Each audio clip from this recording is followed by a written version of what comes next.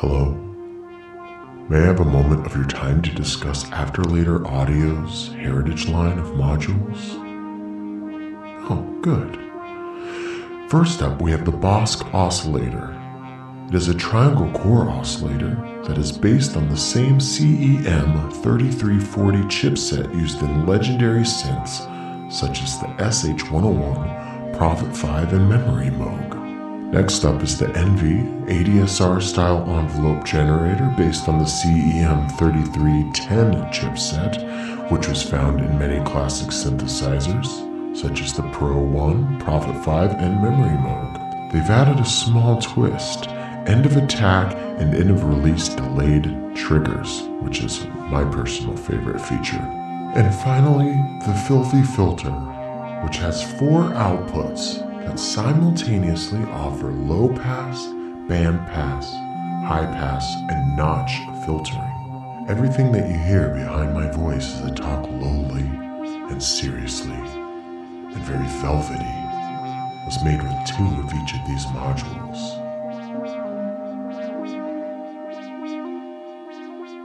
Please visit afterlateraudio.com to learn more.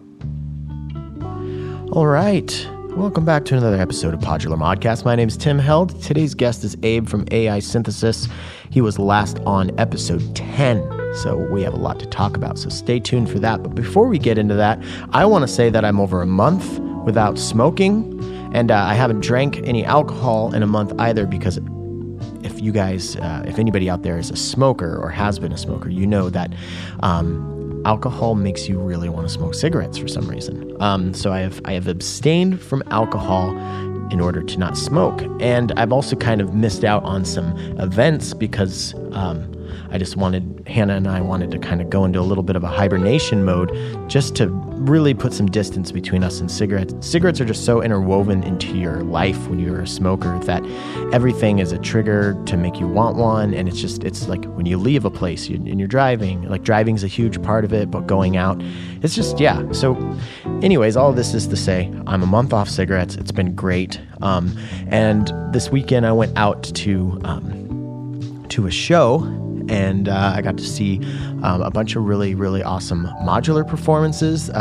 If you haven't heard of the Untitled Beat Collective, it's a beat collective started by Ray here, Ray from Patchworks here in Seattle. And it's, there's just a bunch of awesome local artists in it. And it was cool to see a bunch of techno done on hardware at the show. Yeah, just everybody played great sets. It was really cool. And I got to hang out with Mitch from Empress Effects, who's going to be on next week. I got to chat with him and Ellison from Waveform, and it was cool to be able to hang out with him and watch him do a workshop on Zoya and the Euro Bureau, which is the Eurorack version. So yeah, it was just a cool weekend, and I have to say that I was a little not worried, but I was thinking, oh, this will be kind of lame to not be able to have a couple beers when I go out to the show. But, I'm just like, there's not enough distance between me and the cigarettes to do that. So, to tell you the truth, it wasn't hard at all. I saw, people having a beer. It's like, oh, that sounds kind of good. But I had just as much, if not more fun, which is kind of crazy because I'm not like a heavy drinker, but I'm a regular drinker. So, it was cool to see that, oh yeah, it's still fun if you're hanging out with people you like. So yeah, if you're having a hard time with the smokes or with drinking or with anything, I understand it's hard, but if you've ever had that thought, well, I just hope things won't be as fun. I'm not sure that that's true. So yeah.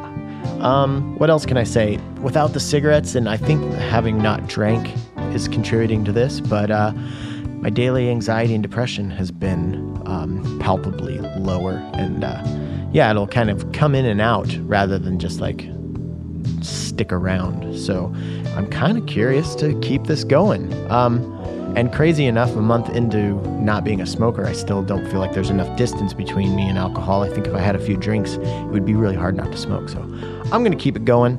And yeah, I'm pretty stoked that I'm not smoking anymore. I want to say thank you to Lisa Belladonna for letting us use this track pretty often in the intros of this show. I really love it. It's called I Know You Don't Love Me.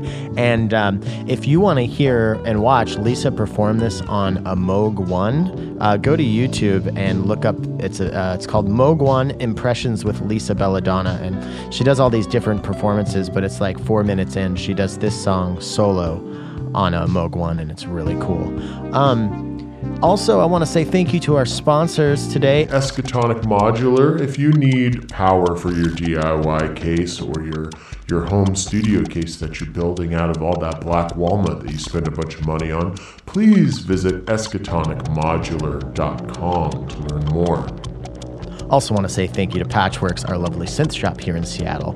If you want to help support a cool brick and mortar shop, go to patchwerks.com, patchworks.com. What else do we got to talk about? I want to tell you about the new EP that I'm releasing with my friend Tess, Tim and Tess. It's on the Self Center Records Bandcamp page. It's just, it's like 4 tracks. We started about 5 years ago, finished it about 3 years ago, and we just sat on it because she's really busy in her other projects, and I got into the podcast and stuff, and we finally decided it is time to release it. So yeah, please go to selfcenterrecords.bandcamp.com to check that out. It will be out February 21st, but right now there's a single streaming. I really appreciate you checking it out. It was a lot of fun to make. And finally, I just want to talk about what I've been doing with live streaming and YouTube.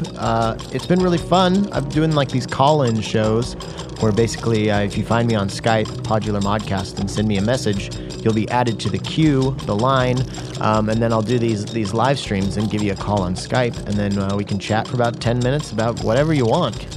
It's been really fun, and we've had some cool people calling in from people that I know from the local scene to people that I haven't met before that listen to the show, and we've also had some past guests call in. We've had Kyle Swisher from the Source of Uncertainty podcast call in. We have had Abe, who's today's guest. He was on a recent one, and then our Benny was also on that one.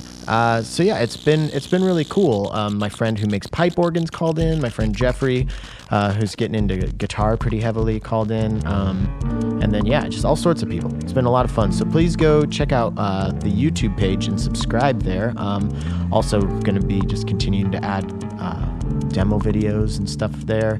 And yeah, it's been super fun. And if you want to get to the front of that line, to the front of the queue to get on the call-in show, go visit patreon.com/Podular Modcast. I really want to thank, there's been 3 or 4 people that have joined up in the last 2 weeks since I started this new push to get more people on board. And yeah, it means the world to me. So if you want to sign up at $5 a month, I'll send you a PodMod blank panel and a little care package of stickers. And a handwritten note. And if you want to sign up for $10, I'll send you all of that, plus a music to come down to cassette tape. All right, I've rambled long enough. Let's talk to Abe from AI Synthesis.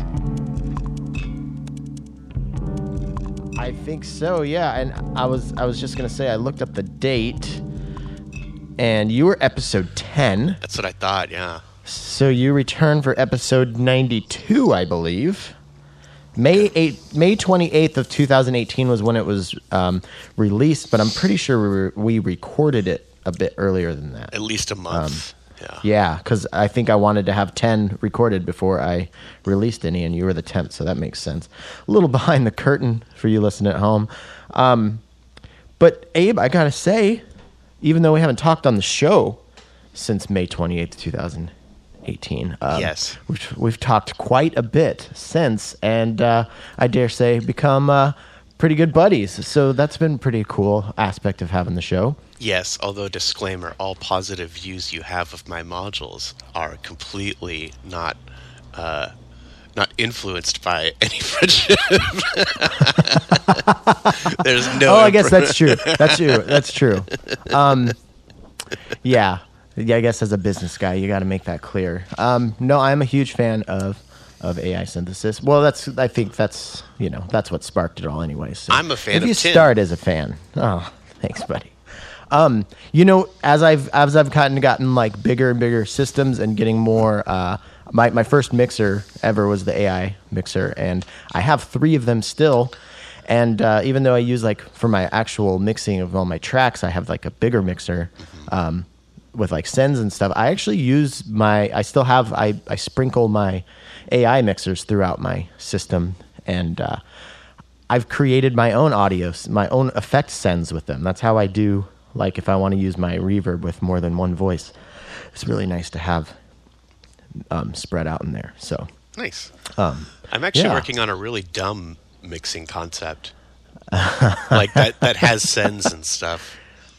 I think sends, like I'm not even really like, I wouldn't even consider a mixer now without sends. Right. I usually use, in my own setup, I usually use the Matrix mixer as like both, because it is both a mixer and a sending mixer all at the same time. But I've been playing with the idea of like because like the standard kind of like quote unquote studio or live mixing format for Euro is so kind of inherently dumb, because it's just too short. Like 3U is just too short to handle a channel strip, like a real one, right? Like you're always sacrificing something. You're going to sacrifice sends, you're going to sacrifice EQ or something, or you can have voltage control or not, but so I've been trying to figure out like what does modular mixing actually mean in like in a modular environment. I want to see what I mean, my feeling on it. So I was looking at that Roland mixer. I forgot it's the Roland Eurorack mixer, and it's pretty expensive. And I was like, well, it must have some cool options. And I guess it just depends on what you think cool options are. But it has CV ins and little pots for panning. I would gladly get rid of all CV control over panning to trade for sends. Yeah, that's my concept. So the concept I'm building is actually 3 modules. I don't know. Maybe this is if I make it. I've reserved 3. You're gonna get people excited, and they're gonna be like, "Oh shit, that thing never happened." No, I'm working on it, and I think I am gonna make it. Like that's what I'm prototyping right now. But the idea is that the mixer is actually 3 modules, and you could make them work individually, but they are made to work together. And so you've got one that's just like input strips, and those are really simple inputs, just channel inputs with sends, and then and manual panning. And then you have another set of modules that are more for stereo and do have VC panning if you need it. And that way, if you don't need it, just don't buy it. I think that's a good idea. And then there's a master channel too that has like all the returns for the sends and like the headphone and the Q mixing. And it's like you do need that one, but the idea is like it could be a 4-channel, it could be an 8-channel, it could be a 12-channel, it could be a 16-channel, it could be an 8-channel with 2 auto pan channels. It could, it's like it actually is modular. So you just kind of do what you want. You build it yourself, and if you don't like it, you can tell me, and I'll make like a 4th one for it or something. I don't know, but dude, make an EQ expansion for it, like because what I want is but like you have filters. Just like yeah, I know, but I like using filters like for more like filtery uses. Like I feel like using a filter that can do some really cool stuff just to scoop some mids that I don't like. And plus it's just not the same. You can't get the same kind of control for me. So I guess what I want is like a mixer, like a Mackie mixer in Euro form, but then it's like, why do that when you could just get a Mackie mixer? For an eighth of the cost, probably. Yeah, exactly. It'd be way cheaper. Yeah. I'm just thinking for like travel, if I could make 7U work, like if I'm going to take it on a plane. I've traveled twice with a 6U and a 7U, and that's already like, and a laptop and stuff to record it. That's already quite a bit. I wouldn't want to add like a mixer to that, because I'd have to check it and like I don't know, like. So I'm just trying to think of like the ultimate live. Like that's something I've been thinking about a lot lately. Is like, what is my ultimate live rig? And I just want to set up my 7U to just always be that. And that way I don't have to I just loaded up 3/4 or 3/5 of my Needham's Needham Woodworks case yesterday, and it just takes so fucking long, and it's like I'm tired of rearranging shit. Yeah. So let me ask you this, and listeners, feel free to go to my site and contact me with your thoughts. Just go to the contact page and tell me. So I thought about EQ. Mm-hmm. So my first thought was, there's filters. If you have filters, you don't need EQ. But then it's like, well, that is dumb because you're not going to use a voltage control filter to like take out the lows to leave more room for the kick, right? You're not going to that's a pretty bad use of like a 4 to 6 HP right, yeah, high pass filter. So I thought, okay, cool, I can make. So then I had 3 ideas. I was like, well, it's got to be super compact because I can't add it to the channel strip. It's too tall. So, and I also don't know what it wants. So then I was like, okay, passive EQ is actually really easy. Passive high pass and low pass filters are super simple. It's literally a resistor and a capacitor. That's all they are. You choose the different values and that defines where they cut off. So I was like, okay, I could make like basically like a 2 HP, like basically the multiple. It's got eight jacks, and it would be in out, and so it'd be like, okay, your kick drum high pass, your bass high and low pass, your lead high and low pass, and then like something that's just low pass for like pads or something. So 4 ins, 4 outs for potentiometers? No, not potentiometers. Oh, so you couldn't adjust the value. They're set. Yeah, passive filters, passive EQing you can't change. Well, that's not true. You could, but you would have to do some fancy shit that wouldn't be worth it. At that point, you just make a voltage control filter. The other thought is that it's like, well, fuck it. I'll just give formulas and I'll give you a bunch of resistors and caps, and like, you want it cut at this? Is this what you do? Is this your music? Just put these two together. I kind of like that. Because once you said lack of control, like lack of potentiometer, I was like, I'm not interested.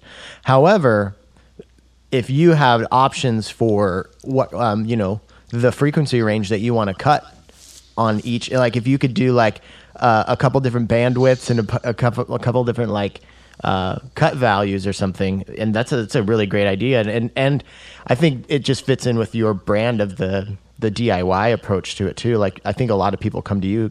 Actually, that's a question I'd like to ask. Like since the last time we talked on the show, do you find that your like loyal customer base is more leaning towards DIY, or do they like to buy the made ones by you? Most of my customer base likes to buy either PCB and panels or kits, and people either like the PCB and panels for like the value, and then you get like a super nice panel and a PCB, and then the kit people like them just because all the parts are separated. So that's what I like. You don't have to just dump like a big thing of resistors on your table and sort them out, which is a complete pain in the ass. Like, why buy a kit? In my opinion, if you do that and you're a competitor, that's great for you. But if I'm gonna pay for someone to pack a kit, I'll let them actually pack the damn thing. Because you do not save as much money when you get the kit as you do with the other thing. But yeah, right. But then like what it costs in your time, especially like if you're just like figuring out. I say, if you're thinking about getting into DIY right now, if you're listening to this and you're just thinking about getting into DIY and there's the option to get a kit or source your own parts, start with the kits and learn how to source parts, because that in itself is a bit of an art. Yeah. To time it all out and everything, because sometimes you can order 7/8 of your part and then Mouser doesn't have the other, components, so you get this stuff and you got to wait 6 months sometimes longer. It can, yeah, and then it's tricky because then you're like tempted, like, oh, do I go to like eBay and like just take a complete risk? But then it's like, well, if it doesn't work, is it because you have a counterfeit chip, or is it because something else doesn't work? And then it's like you have to do all this weird testing. Yeah, I try to make that easy. I try to make it so like anything that you can't get on like Tata, I carry. So okay. So it should be. I try to make it like a 2-cart process where it's like between my checkout cart and TADOS checkout cart, you should be able to order everything you need. And you do links to like a BOM on TADA, right? They're not or links something to like the that? BOM. They're direct links to the parts. Okay. But they've been But still, the changing- same thing. Yeah, they've been changing their URLs lately, though, and not doing redirects, which has been Oh, annoying because people then email me because they think I have the wrong link, and technically Right. I do have the wrong link, but it used to be the right link. right. And I'm actually it's 2020, people. Come on. Yeah, I'm in direct communication with them, and I'm like, hey, I got another email about this link. Do you want to put in redirects? And they're like, we didn't change the link. And then I like show them like a page in the Wayback Machine. I'm like, yeah, you did.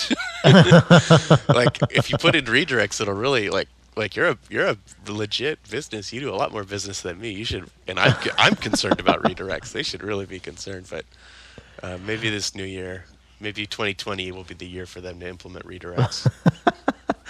All right, so I have a question for you. This is just like from a non-designer kind of dope to somebody who's good at designing stuff. Well, find If you somebody to ask. With this, if you did like are there like seats for resistors and capacitors where you could like solder in the seat and then like plug in your different resistor, like so you could like give like a number of values for each kind of frequency range, and then you could change them out if you wanted. Yeah, you could do that. You could use like if you've built any of my synths that have like the sandwich PCBs, like those sockets, the female. And I don't want to. I want to be non-binary people, but it's hard with headers and sockets. But the female socket, you could just put resistors in there. Yeah, I think that would be something I would be interested in. Especially I'd be worried like, about traveling with it, though, I guess. Yeah, that would be kind of.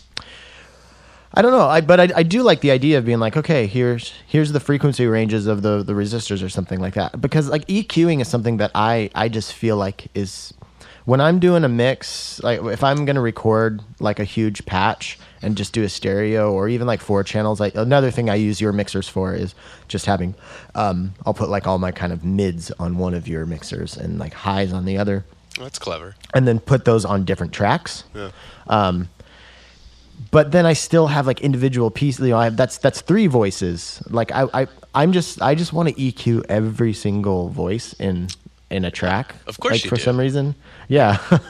I just wish there were better options for EQ. It's like I know the like Music Thing Modular has a couple different ones. I don't know. I'd take like a 40 HP like graphic EQ or something like a 2-channel 48. Like I would be all over that. Have you heard about 19-inch racks? Because I there know. are so many EQ units for that format.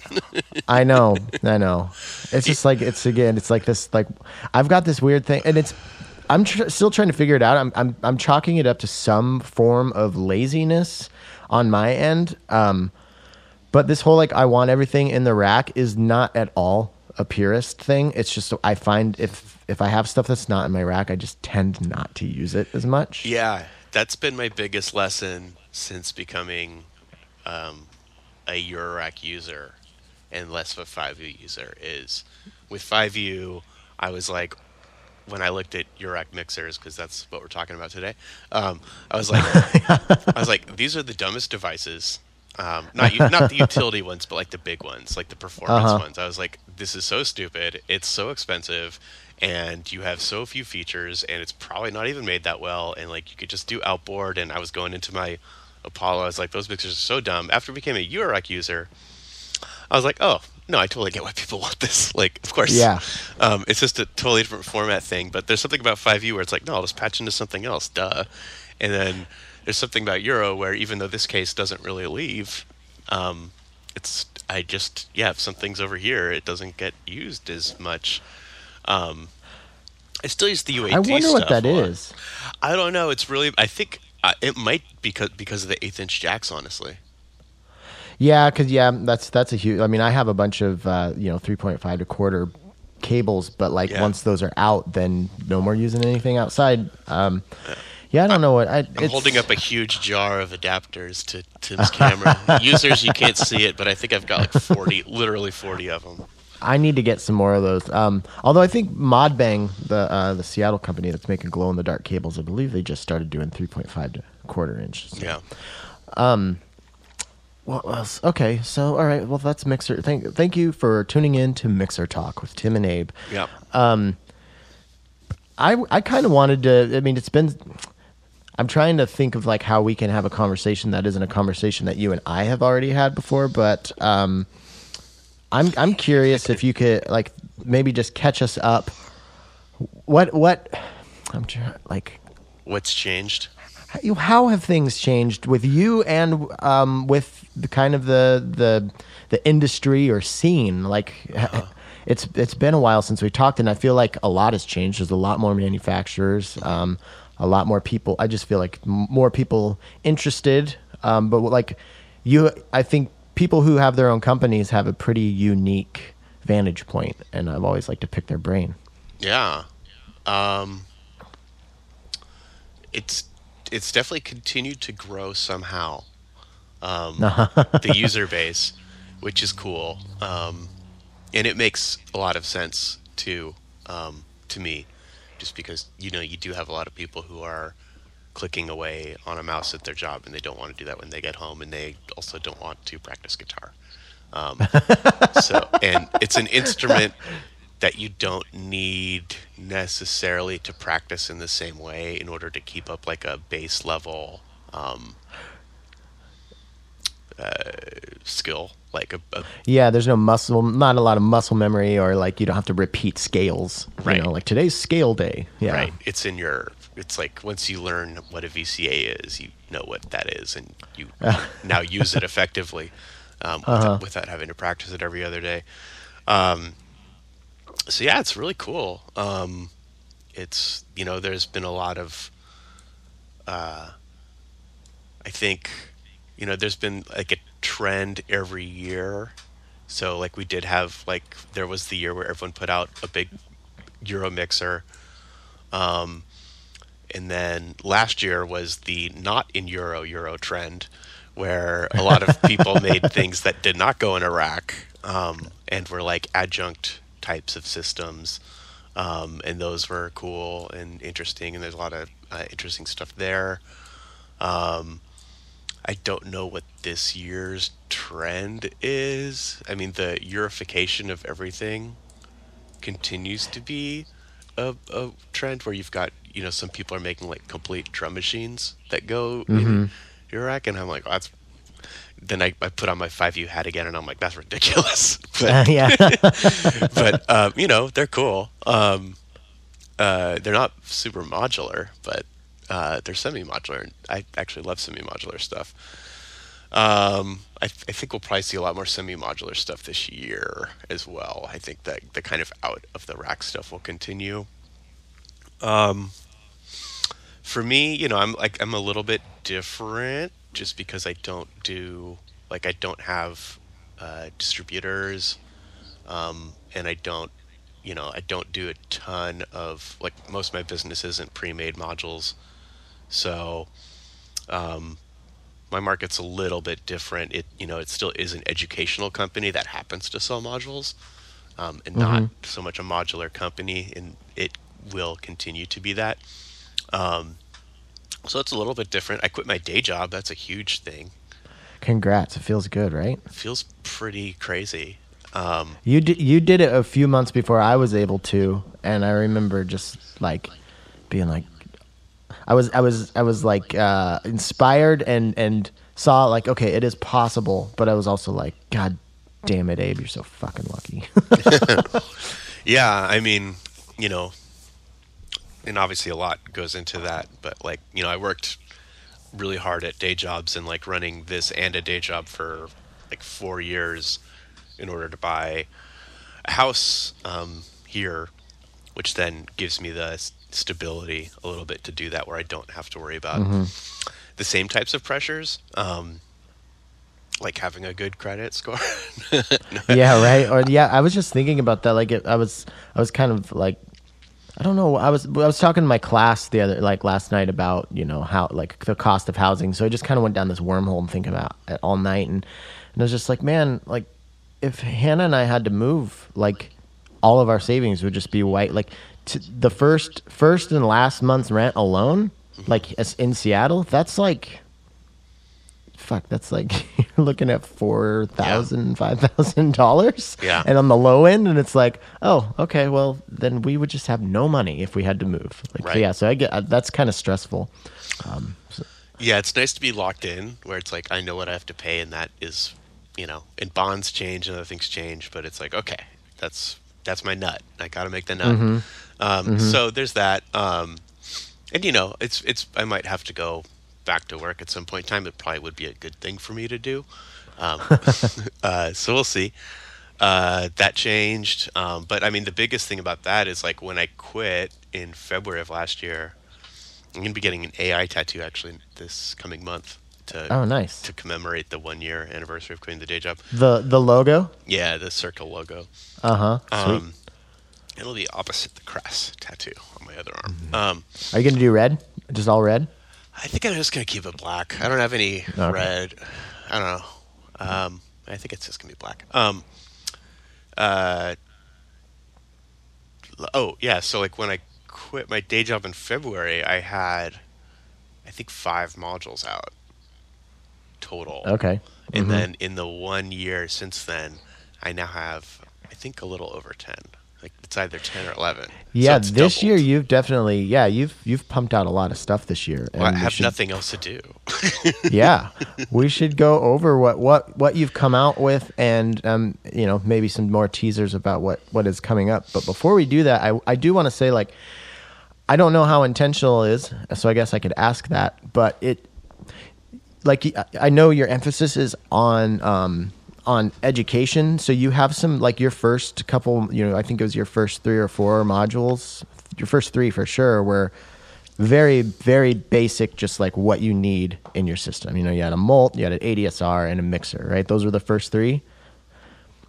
And then, okay, so like while it's not like super sexy, exciting stuff, it's all stuff that we all need. I like that you've kept with the easy to build kits and relatively, like, not simple concepts, but like nothing, like you're not going crazy digital stuff, but you're still finding really interesting ways to have unique modules. Like you're not just like, here is you're not just like releasing like the simplest stuff. Like the tape interface delay is such a cool idea. Your OTA filter is not your standard filter. The matrix mixer is, while it could be, I don't know, like it's not a beginner's module, even though it's relatively simple. Yeah, conceptually, it's a little, it could be tricky, but to me, it actually, like, for a modular system, it's like a total essential module. Like, it's, to me, like, if you don't have a matrix mixer in your system, I think you could probably have a lot more versatile signal mixing going on. Just with the nature of modular and like being able to mix CV and audio and feedback together.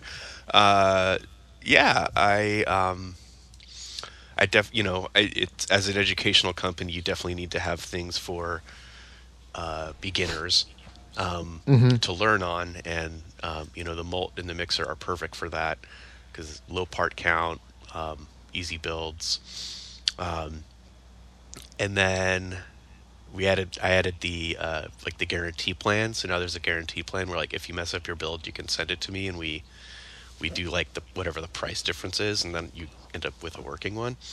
But then I also realized that, like, in comments, people would be like, "Oh, like what, the full voice," and so, like, originally I wasn't really going to do an oscillator,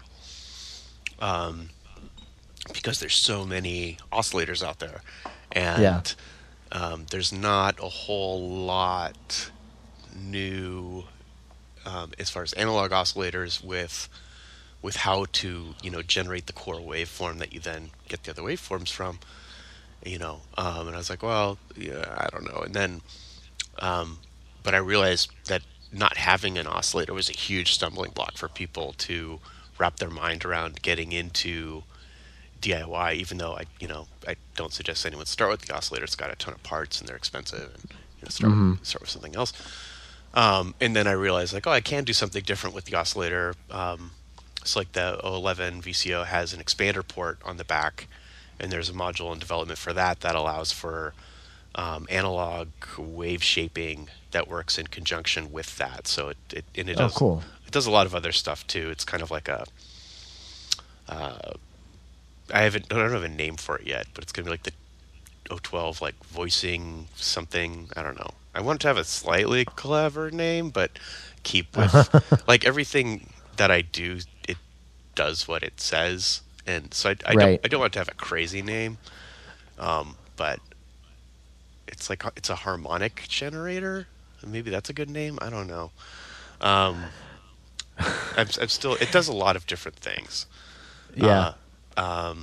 So then I was like, okay, if I can do something different with the VCO, then I'll put that out. The tape one was like, I love analog echo. I've got a Space Echo down there that I remade or that I fixed. There's the Tapco 440 Spring reverb that I'm working on. I've got like weird Radio Shack units. I love the new digital PT chip that sounds analog even though it is digital. So I love that stuff, and there was no like tape interface. So I was like, this will probably not sell at all, but I will make one because I think it's cool. And it's actually doing pretty good. People are interested in it. There's definitely a crossover between experimental music and, like modulars are definitely even though like modern modular sequencers are super musical, if you want them to be, there's still the opportunity for generative, experimental, music, concrete type techniques in this format it leans itself towards that. So yeah, that's been good, and I've been rambling for a while. Well, no, it was all good. You're talking to the king of rambling. When I first saw the tape, when you were doing that, I was like, oh, cool, you made like a tape delay. Like, I thought you did like some modeling or something, and then I learned that it was actually to an external device. And I thought, well, I don't have an external device for it, but I know so many people who are into tape. There's like the crossover in that Venn diagram, that little weird shape in the middle or whatever that's called. Like there's a lot of people who are into Eurorack, but also really into tape. So I'm not surprised at all that it's been popular. Wasn't it going to be kind of like a limited edition, and now it's just kind of become one of the main things in line? Yeah, I think it will probably get a reprint and become more regular. Yeah, it hasn't sold out yet of the original stock, but it will this year. Unless it completely stops selling, but yeah, I think it will become a regular thing. There's not a huge difference in that, but a small one. And then VCA's coming, mixer stuff's coming. Still working on a certain filter. Forever. Is that the same filter that you were talking about when we talked in May? Is it just going to be kind of a standard VCA?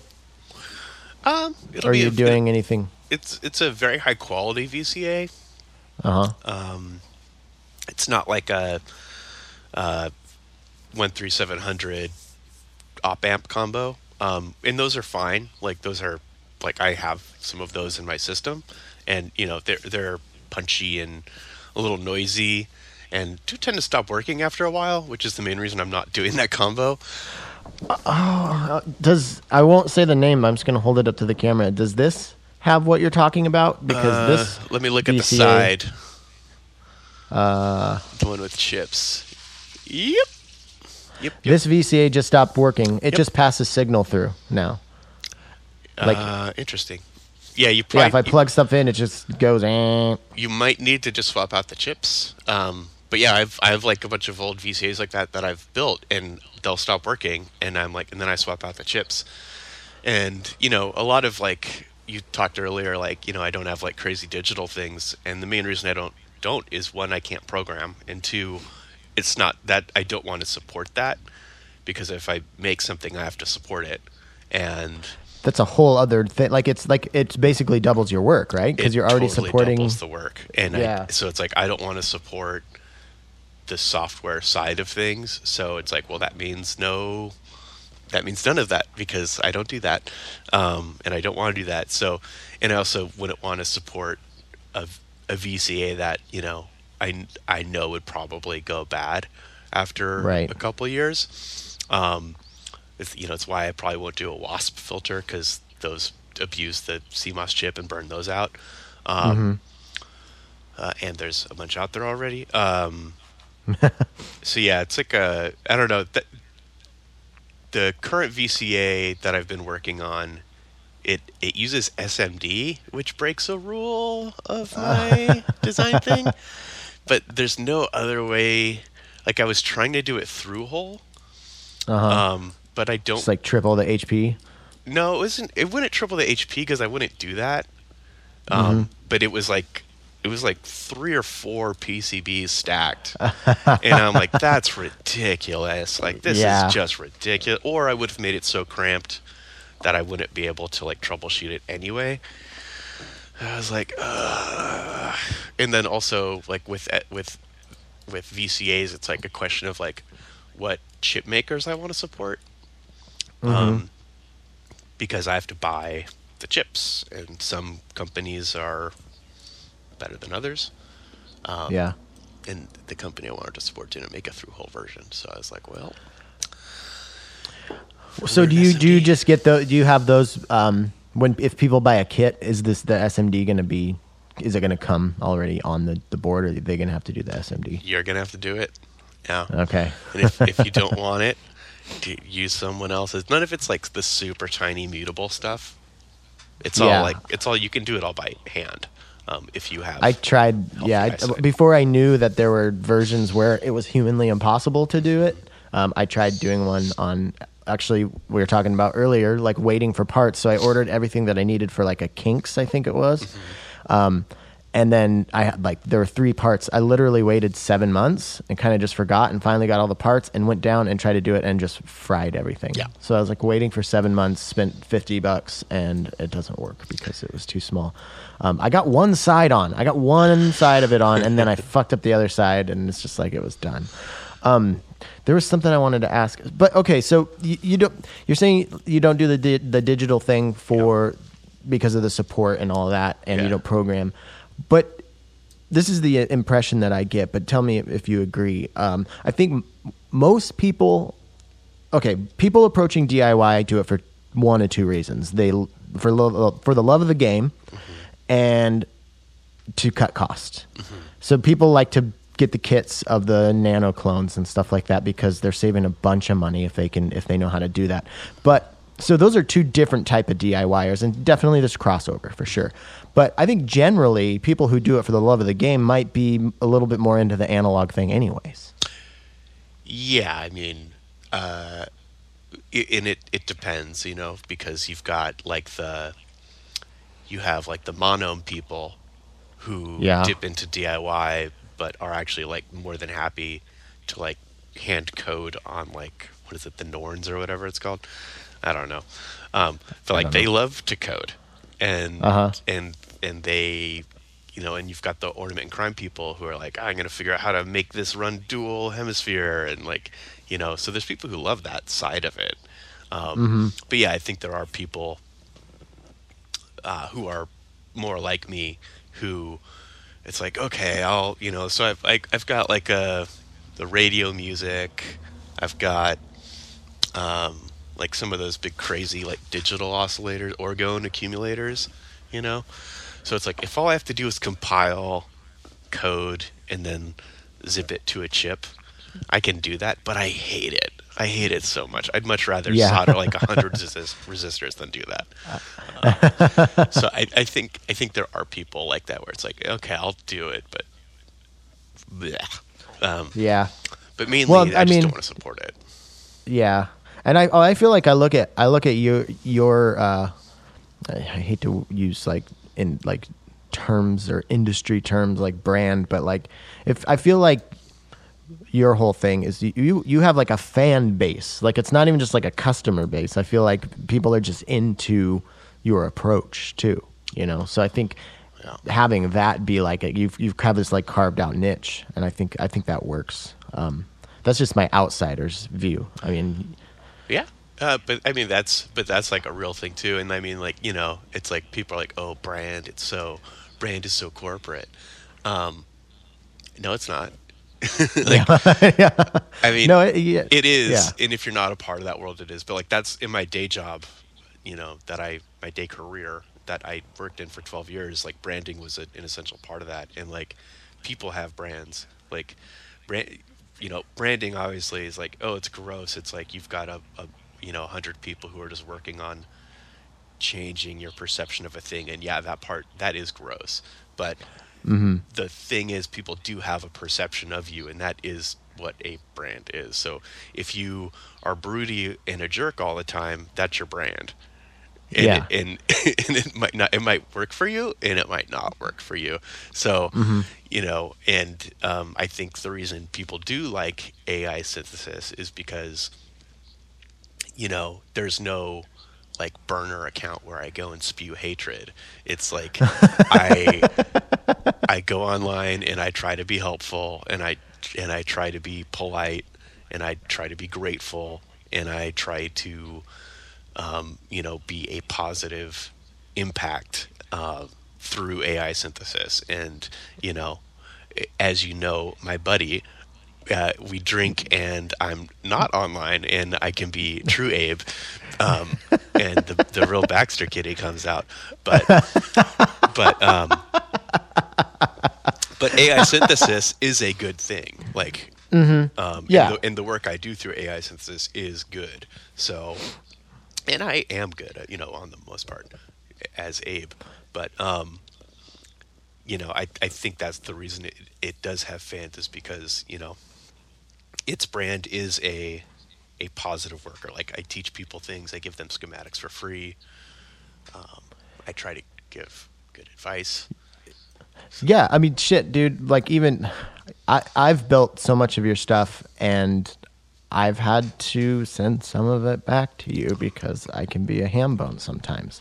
And it's always like, even though we're buddies enough to where you could be like, oh, you dipshit, but you still don't do that to me when I feel like a dipshit. You're like, you're not a dipshit. It's fine. So like it's just, yeah. And that's much appreciated, as somebody who's like part of that fan base that I was mentioning, you know, like even though we're buddies, like I still, like, when I'm coming to you with these questions, you still treat it that way. So I like that. Yeah, and that part's real. Like, even drinking Abe, no, I know would it. never call anyone a dipshit for. Yeah, whatever. I guess that's what I was trying to say. Like, that, all of that isn't like like you're not like just holding up appearances. Like, because you genuinely do care that people.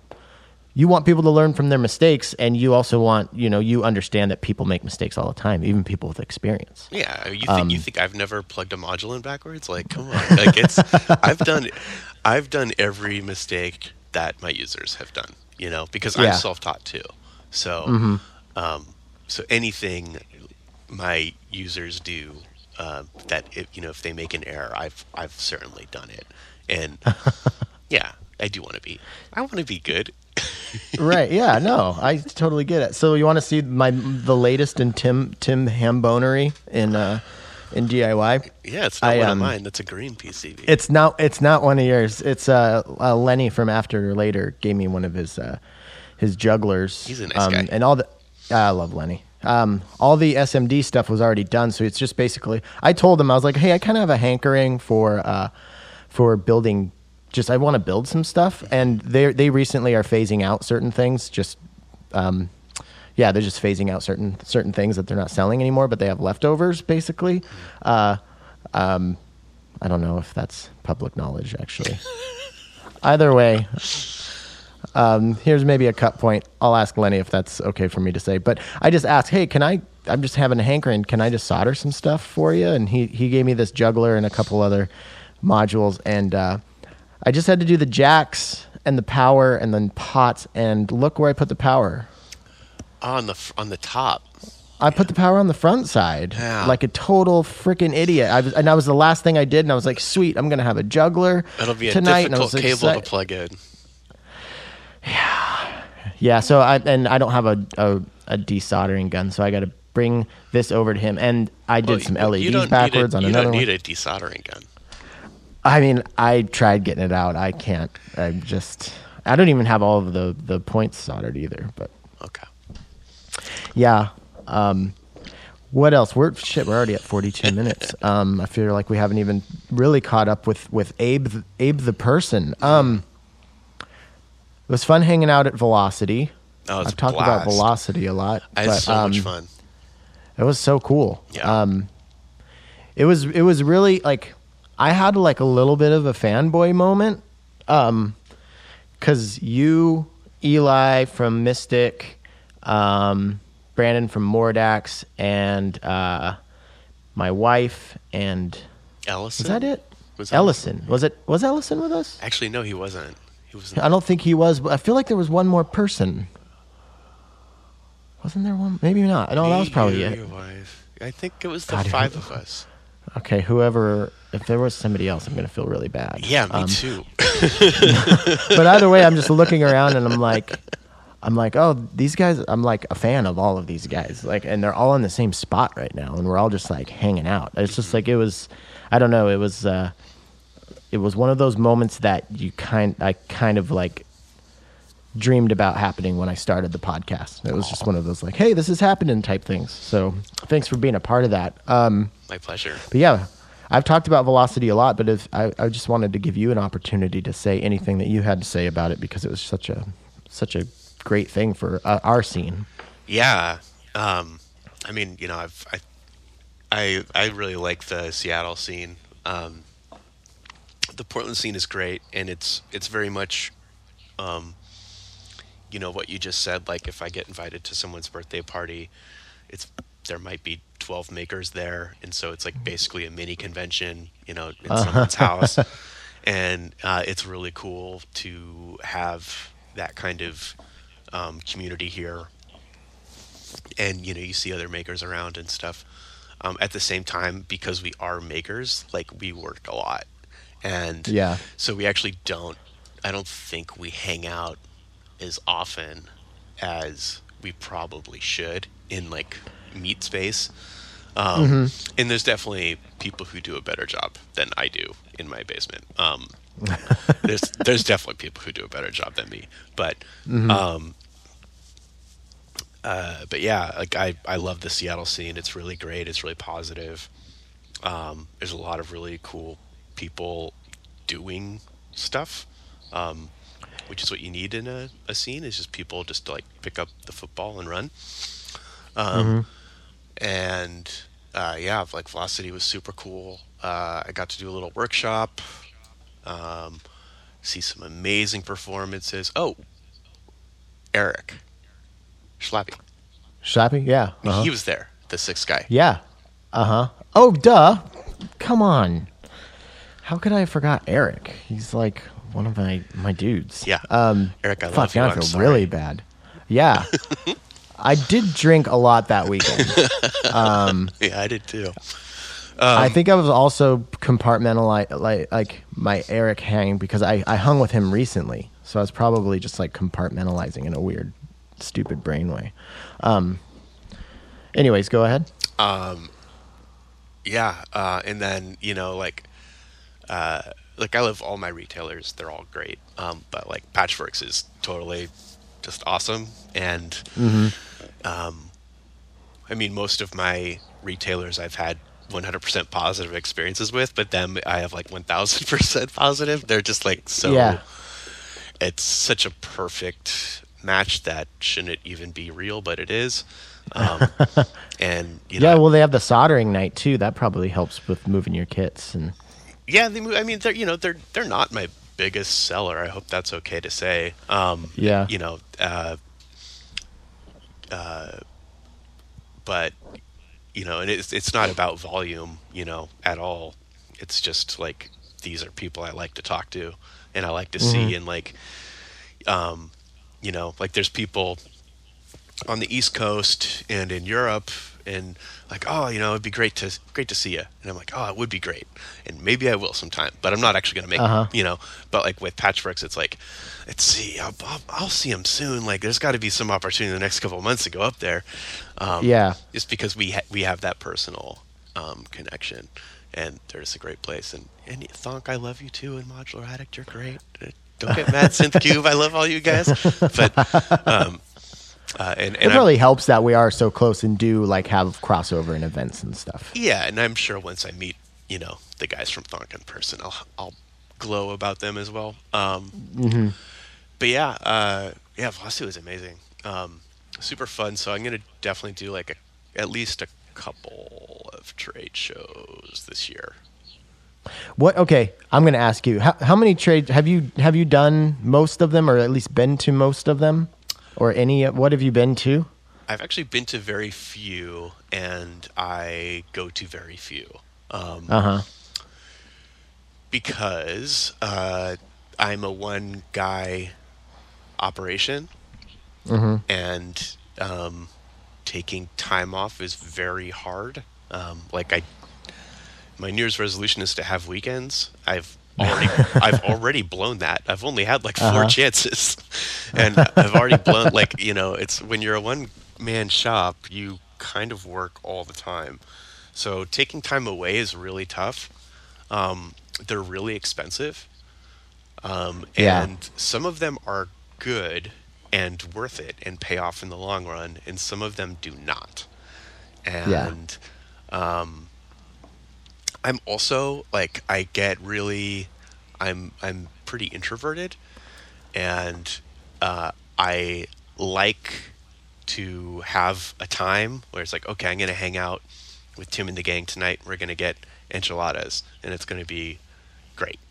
And I'm going to be like as social as I can be for those 6 hours. And before that, I spent the entire day alone. And like, that's how I like to be, is have that kind of split time. And, you know, when you're doing a 3-4 day thing, talking to people 12 hours a day plus the after party. Oh, I can't even imagine NAMM. Like, I saw like I had like this kind of like here, I'm going to throw out a cool millennial term, but I had some serious FOMO going on during the NAMM, just seeing all the pictures of like, oh shit, all these people that I know, kind of like how Velocity was, like, but on steroids. Like, there's everybody together, you know, and I'm not there hanging out with them. Like, oh fuck, I wish I was there. But then also, like, you hear from the people who are there, and it's just like, at the end of all the cool posts, there's I'm recovering, I'm gonna crawl into a hole for 3 months, you know, to do my NAMM recovery. It seems like I don't think NAMM is the one for me. Yeah, it's not the one for me. I don't think I could do it. I would love to send someone there. Like, Arturia actually took a bunch of my stuff down there 2 years ago, because when they put out their Eurorack case for the first time, that was awesome to have someone else take my stuff down there. I would love for that, but you know, also for me, it's like a lot of, even though they shouldn't, like, I always tell brick and mortar people, you know, everything else can get returned except my stuff. My product is the one thing that won't come back to you.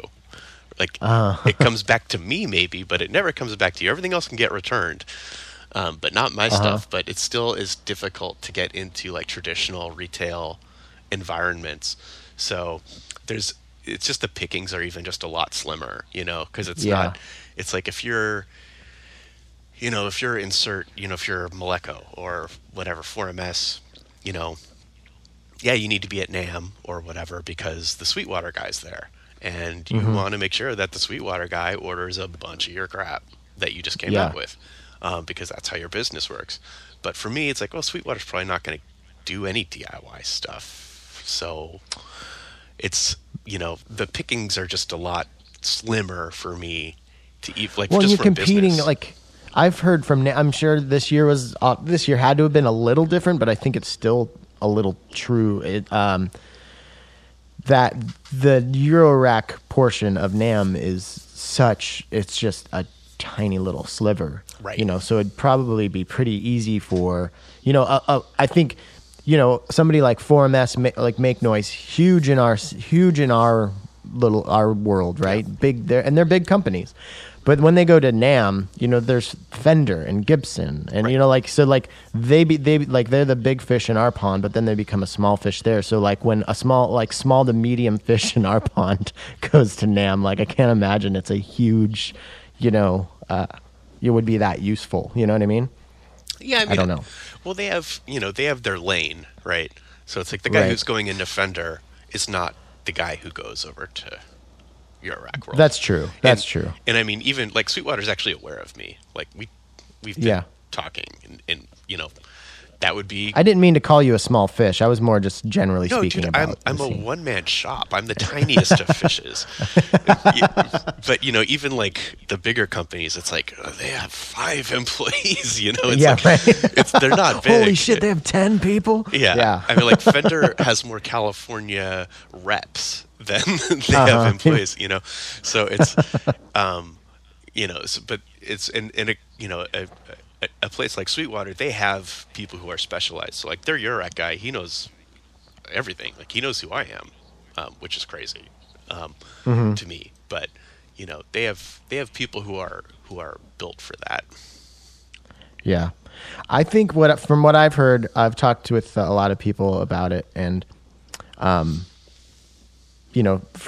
other friends who are makers, and the general consensus that I have is that they're all a lot of work, but KnobCon is the funnest for like the best hang. Yeah, so that's I think that's, and Super Booth, of course, is like legendary. But yeah, I don't think I'm going to do Super Booth this year.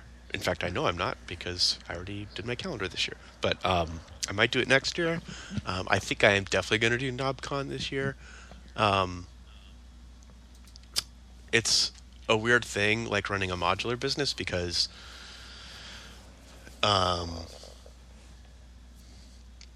it's like if I'm not going to have fun, I might as well go back to my day job and make way more money. Right. And have like way more That's a good security, point. and have like weekends, and have like vacation time, and have health insurance.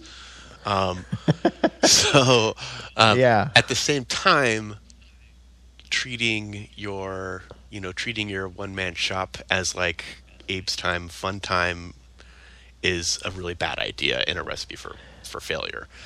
So it's a really funny mix of like, how much am I going to do stuff I don't want to do versus not. So this year I'm going to limit my conventions to things that I know I will have a good time at. And then I think I would have a good time at Super Booth, but I also think I would probably be super overwhelmed. But maybe next year.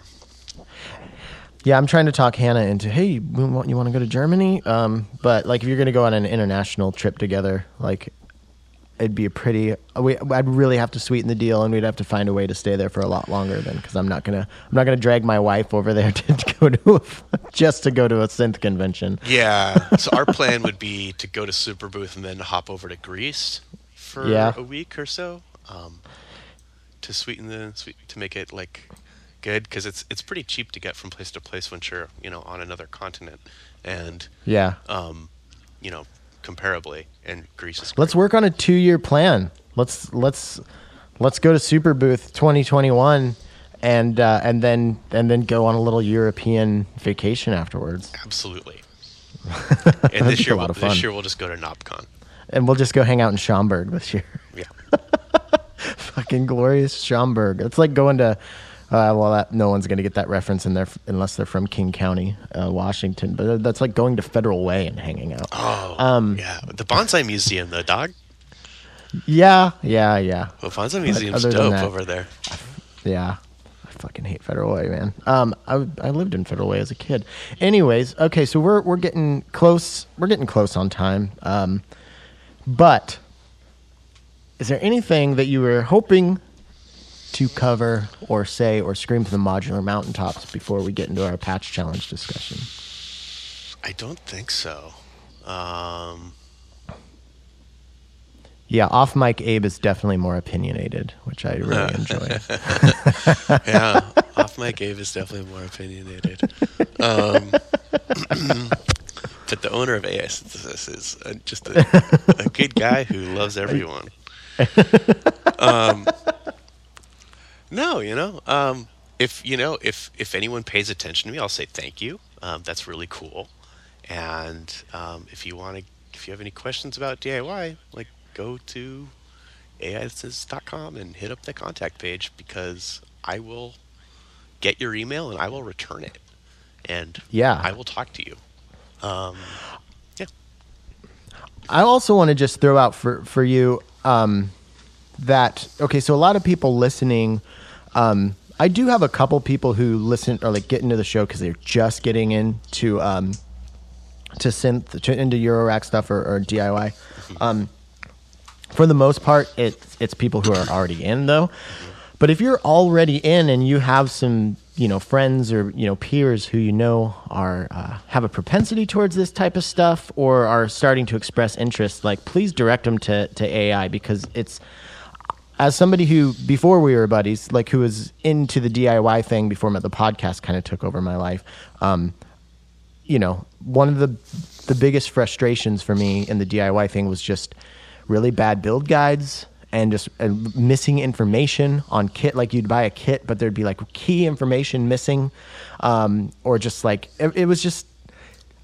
When I found your site and saw your build guides, I was just like, this is the standard that everyone needs to be held to. Like, and I'm not saying you're the only person with good stuff. I haven't built stuff from everybody, especially in the Eurorack world. So I'm not throwing any shade at anybody, in that world. I was mostly doing guitar pedal stuff. Really not trying to throw anybody on the bus, just trying to say, like, the way you do it is just, you can't fuck it up. Like, even, like, if you do fuck it up, it's totally human error, because if you fuck up and go back, and fix it. Yeah, and then exactly. Yeah. So yeah, I just want to say, if you know anybody who's looking to get into it, AI is where you should send them, because it's such a great starting point. Oh, thank you. Yeah, that was the main problem to solve, is like most DIY companies when I was doing it, and it's definitely changed now and there's a lot better stuff out there, but almost every DIY maker was basically doing it as like, it's a weekend thing. It's something I do every once in a while. So it's like, well, you're not really going to get the support. And it's kind of like, I'll make a PCB and then give you a schematic, and then, I ship once every 2 weeks or something. And it's like, no, like, what if I did it like a real business and like shipped in a timely manner and like had real instructions? And I was like, it's probably a niche there. That would give me a reason to succeed in this market. And so far it's worked. Yeah. And I know you have like some, but I haven't kept up on all of your educational stuff, but do you have like video build guides for everything that you've done? I know you have some where you like build it, and so you have video build guides, and then you have the PDF build guides, or just like the page that has like a lot of. I need to see pictures guy. Like you're like, see this is where you put it. Like, and that's been my issue. Like a lot of the DIY stuff, just it kind of assumes you have a certain amount of knowledge, right? And a lot of the times you don't have that knowledge. So you don't assume that anybody knows that diodes are polarized. Right. Every time you're like, this is polarized. Right. It has to be a certain way. Like those reminders, and I think those are so important for people who are just getting into it. And yes, there's the video build guide, there's the step-by-step web page with pictures, and then there's the printable PDF that has like, just like if all you want is a checklist that you can mark off, there's that one. 3 levels. Sweet.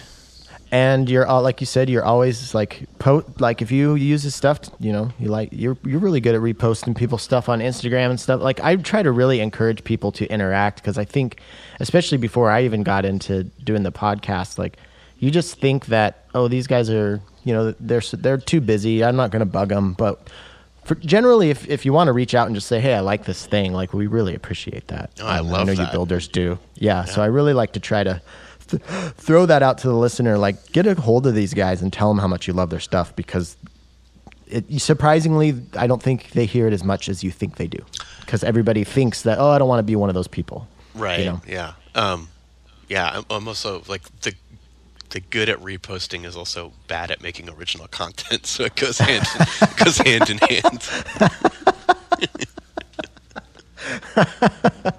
All right. Well, okay. So we're not going to be able to do the sign off or the patch challenge during the conversation, because you got some stuff to do. But we're going to give you some words on air, anyways. Yeah, and then I'll switch out the mic and then do different audio recording, and then it's all complicated. Yeah. So I'll give you your words and we'll do a sign off, and then we'll get the patch challenge later. So I don't know if you heard, but one of my listeners made a patch challenge generator website. That's super which cool. Is really, it's and it's on my link tree on Instagram. Sam Chittenden, thank you so much, dude. He is Tuesday Adventure on Instagram, makes cool music too. So what he did, he has a 2 parameters. There's the just give me the words, but there's also a mood setting, so you can pick between some moods. Ooh. So the last 2 guests have done mysterious, so I'm going to take that one off the table, but there's plenty more. Okay. Musical, simple, easy, hard, rhythmic, happy, sad, angry, dark, light, aggressive, peaceful, open, closed. I know that was a lot, but what's the one that's sticking in your head right now? I think, due to the nature of the exercise, I will choose open. Open. Okay, cool. All right. We'll do open, and I'm going to generate some words. Secretive chamber. Okay. You're almost sitting in your own secretive chamber right now, where you develop your ideas and. Yeah. Oh shit! We didn't talk about D&D at all. I know the people that know you're into D&D like to check in with you about that. Okay. But we did talk about it on the live stream that we did. Yeah. The other day. And look what shirt I'm wearing. It's an ampersand made out of a dragon blowing fire. Yeah, it's the D&D. That's pretty sweet. It's the N in D&D. So yeah, go if you want to hear about Abe's latest in D&D, and we talk about other stuff. And Benny was on the last one, so if you want to go to my YouTube page, it is on there. Okay, so Secretive Chamber, and people can go to AIsynthesis.com to learn more about AI. Is there anything else that you want to say before we stop recording? No. Thanks so much for the interview, and come hit me up and say hi. And that's our episode. Thank you so much for listening. Thank you to Abe for coming on the show. Please check out AIsynthesis.com to learn more about what he's up to over there. Please also check out AfterLaterAudio.com, Eskatonicmodular.com, and Patchworks.com. Now let's enjoy Abe's patch. Until next week.